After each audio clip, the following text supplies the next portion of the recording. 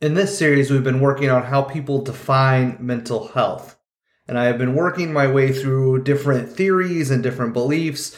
And on our last podcast, we were talking about the first theory of the list of transgenerational theories, that being intergenerational by Bowen. And this week, we're going to kind of focus in on another theory under the umbrella of transgenerational theories, and that's contextual. So stay tuned. Hi, this is James Rains, and you're listening to Isolated But Not Alone, a podcast that seeks to bring mental health awareness to rural and isolated communities. I just wanted to take this time to let you know that this and other content produced by James Rains is not therapy and is not intended to be therapy or to replace therapy. Nothing in this podcast indicates or creates a therapeutic relationship. Please consult with your therapist or seek one in your area if you are experiencing any type of mental health symptoms. Nothing in this podcast should be construed as specific life advice, and it is simply for the purpose of education.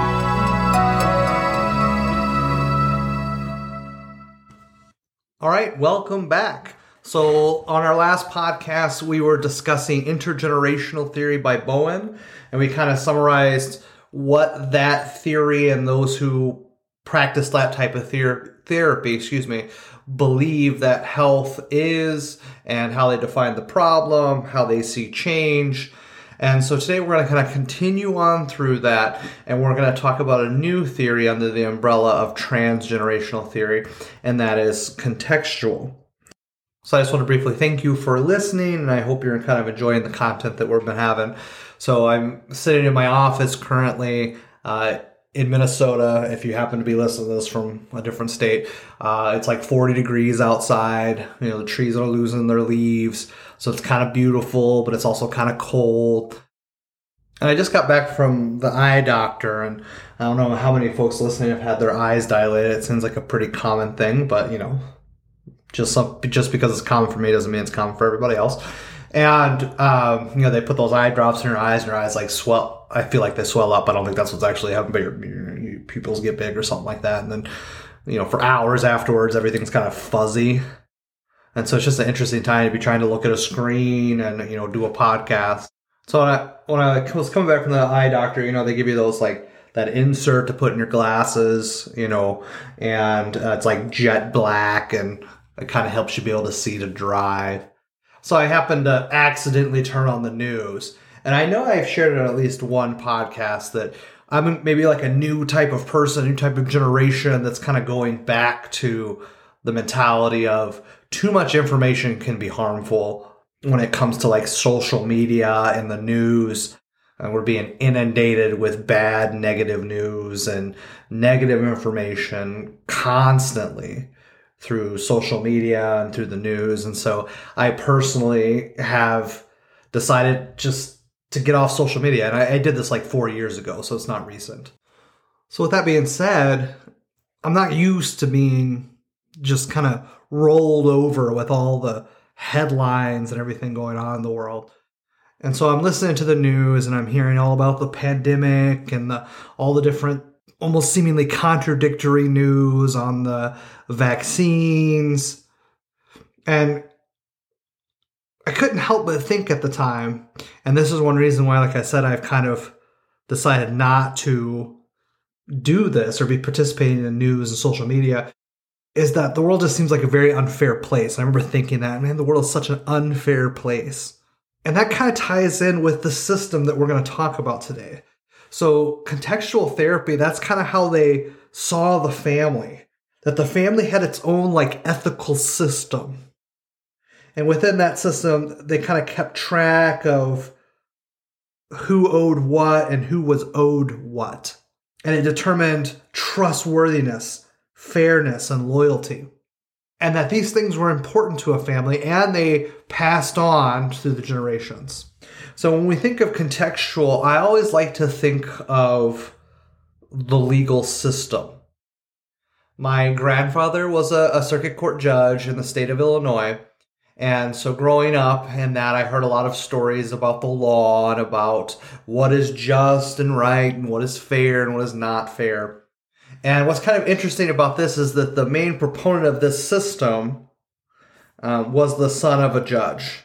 And so in this system, you're going to see a lot of terms that seem like legal terms, which makes sense because of the perception of the person who developed this theory. So there's things like legacy and ledgers and balance, loyalty. These are just some of the terms that are involved in this system. And so this system sees the problem that causes issues with mental health as like historical emotional legacy. That is a legacy that has been passed on historically down the line, and that there's somewhere in there's some issues. And they see then that exoneration is the way to change and to heal.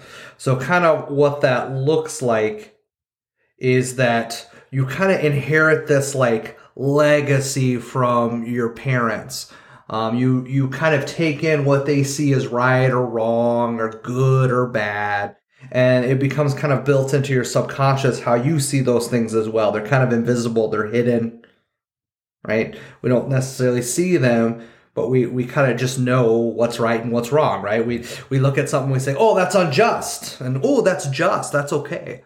Whereas you put somebody else in a room and they look at something and go, I don't really think that's that bad. I don't really think that's that bad. Whereas to you, it might be horrific, like the worst possible thing in the world, but to them, it's not so bad. And that's kind of what I mean by invisible. And so what happens is this passes on down the line.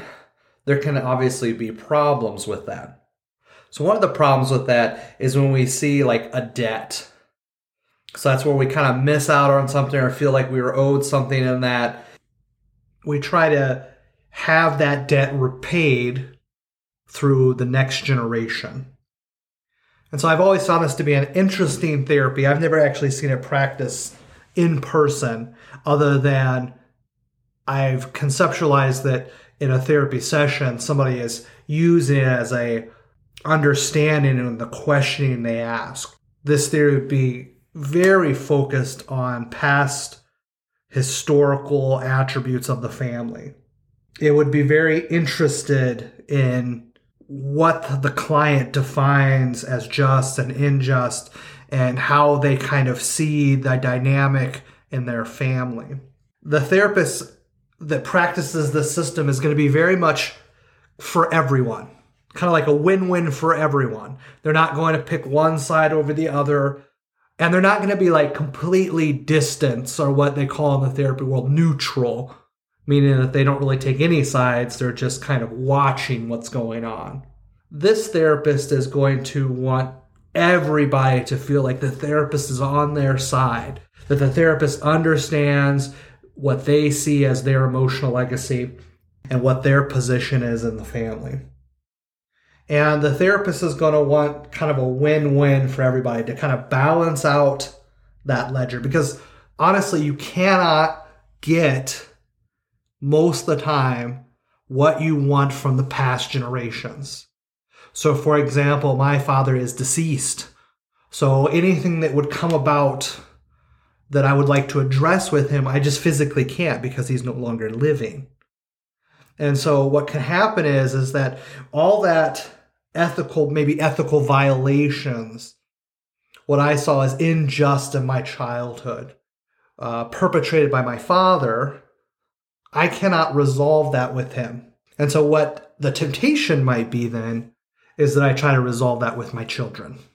And when I think of this system, I think about it in a more practical sense sometimes. So when I'm thinking through kind of how a contextual therapist might view a client and a family, I think about my own life. And as a parent, as a father of a 3-year-old and 4-year-old, I oftentimes struggle with how I envision fatherhood. And that comes from several different things. First thing it comes from is that my father was a very harsh man with me, abusive, sometimes neglectful. And so when I see that, I'm afraid then of how I will relate to my children and kind of what I see as the father figure and how they're supposed to act and how they're supposed to behave. And if I'm not careful, I might pass along to my children this emotional legacy that I received from my father, who received it from his father. And when thinking through it, I oftentimes feel that there's so many different pieces to that as I think through my life of how I measure myself, how I feel like certain things maybe need to be rectified and that they can't be rectified. So then I have to find a solution in and of myself, or maybe through the help of others, in order to address those things. And in a sense, I have to kind of forgive the past because I cannot get from them a payment for whatever debt might be owed. I can't do it because they're not alive. And so, in a sense, I have to forgive the past debt. And when I think of this, I oftentimes think of the Old Testament. The Old Testament, especially when talking about the Jewish people, there's a lot of like legality about debt, which is very interesting when you think about today's society where debt is king. I love that. Debt is king. You know, everybody has debt. The goal in this society is not to have so much debt that you're in trouble, but we literally barter in debt. And this clearly was an issue in the Old Testament back in the day with the Jewish people. And there was certain ways that debt could be paid for. And when I think about debt, and I think about the crushing weight that debt can have, because really debt minimizes what you can do as an individual, because you're responsible to that debt. And back in the Old Testament, there was a way of forgiving debt to free a person. And I've always found that to be very, very interesting because debt is enslaving in a way. It keeps you from maybe utilizing the fullness of your life because you have this crushing responsibility. And that's kind of what we're thinking of here, but we're thinking of emotional debt. This crushing emotional debt that unfortunately cannot be paid. And so therefore the debt seems to just accumulate and pass down, gets bigger and bigger, and it just keeps getting down and down, and it weighs each generation in a way more heavy than the generation before. And so the sense here is finding a way to forgive that debt, to forgive those who have passed it along, and to balance out your ledger. And like I said, I just think that's a very cool way of understanding the family. But it's also a very complex of seeing the family. You know, and switching kind of gears here to kind of how would a therapist then see that everything has been or is better, how everything is better or different or how things have changed. And they kind of see that there's closure for this historical legacy and that now there'll be a positivity that's passed on.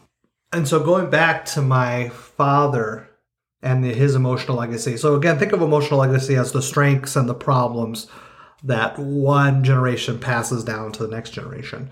And so earlier I had talked about addiction as one of the failings or problems that were in the generations before me. And that passed on down through me as well. And that was my legacy. And it was a legacy that I never thought I would ever escape, that I would always be an addict, that I was always given to my addiction, that there was no other way to live or to understand. And there was a lot of anger and resentment towards my father because I felt like it was his irresponsibility and his addiction that led to my addiction. And yet there was nothing I could do about it. There was nothing I could say about it because my dad had died when I was younger. And I'll never forget when the realization came to me that I was going to have my first child. And I had waited years before I'd even considered having children. Because deep down inside there was this fear, this overwhelming fear that I would somehow injure that person that would be born from me. Now at the time I wasn't in therapy. I didn't have any fancy terms. I hadn't done any training. And so I didn't quite know how to describe it, but deep down inside it was there. And I knew it was there, but I couldn't necessarily put it into words. Now, looking back, I can put it into better description for you, is that there was a fear of what I was going to pass along to this newborn child. A child that didn't have a choice, just like I didn't have a choice. And there was a lot of fear there. And I'll never forget sitting, thinking about this, thinking about what kind of father I was going to make, what kind of dad I was going to be, and knowing deep down inside that because I was full born into my addiction, that I was going to somehow pass that along, that I was going to somehow fail this child that wasn't even born yet, like I had been failed. And so, luckily for me, that was a very powerful motivator.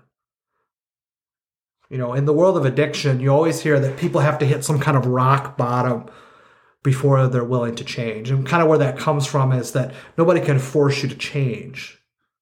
Nobody can tell you to stop using your drug of choice. I mean, they can, but until you yourself make that desire in your heart to change, you will not change. You might change temporarily. You might put on the facade of change, but deep change will not occur until you are ready to change, until you have a desire to change. And oftentimes that comes when a person has gone to the very bottom of life, right? They have burned all their bridges. They have come to a place where there is no hope. And oftentimes that's when hope comes. And that's when healing comes, because they have made a desire that I don't want to live like this anymore. I don't want to be in this situation anymore. I want to change. I don't know how to change. I don't know if I can change, but I want to change, right? And so for me, that was that time. That was my rock bottom. Now, I wasn't in a dumpster someplace, eating food out of a dumpster, living outside. You know, I wasn't in the federal penitentiary someplace. I was simply in my house, in my apartment, actually, in Alaska, understanding this child was coming and feeling that, really diving in and feeling that fear for what it was. Allowing myself to experience those emotions and deciding that I don't want to live like that. I don't want to be in this boat anymore. I don't want this to continue to happen. I don't want to pass this along, right? I do not want my legacy to my children to be the legacy that was left to me. Nor do I want them to live out the opposite of what I wanted either. Like, I didn't want them to somehow become the way I dealt with my problems. And that does happen. People use their children to deal with their problems, right? And that's what would be considered unhealth. And not just this mental health theory, but many mental health theories. It's like one of the similar common themes throughout is that when people are not dealing with their problems, but instead are utilizing children to avoid problems or to push down their problems, right? That's considered unhealthy. And so that's where I was. And luckily for me, it didn't happen right then, but the thought had been sown and the desire had been laid that I did not want to live like that anymore. And so that's when I finally sought the help that I needed. And that would take me from Alaska back to Minnesota. I mean, that's a long journey in order to get that help. But I did. And I was changed. And that change led me, and I said I was changed as if it was something that happened supernaturally. And I often believe it's both. So I come from the school of thought that there is a higher power involved and there's work that I had to do. So it was both. But the healing came about. And because of that, I decided to go into therapy, go into mental health, so that I could give back such a blessed gift that was given to me. So again, thank you for taking time to listen to my podcast. If you like my content, go ahead and do whatever it is that people do. Like I said, I don't have social media. Last time I had Facebook, I think there was a like button. That's about it. Now there's like video things you can watch and all kinds of things. So whatever it is that people do to like and share, go ahead and like my stuff, share it. especially if you live in these small rural communities in which I currently live. It can always be a blessing and help for others to kind of get an idea what they're getting into, so that they can understand that there is help, it is available, and it maybe not as scary as they think.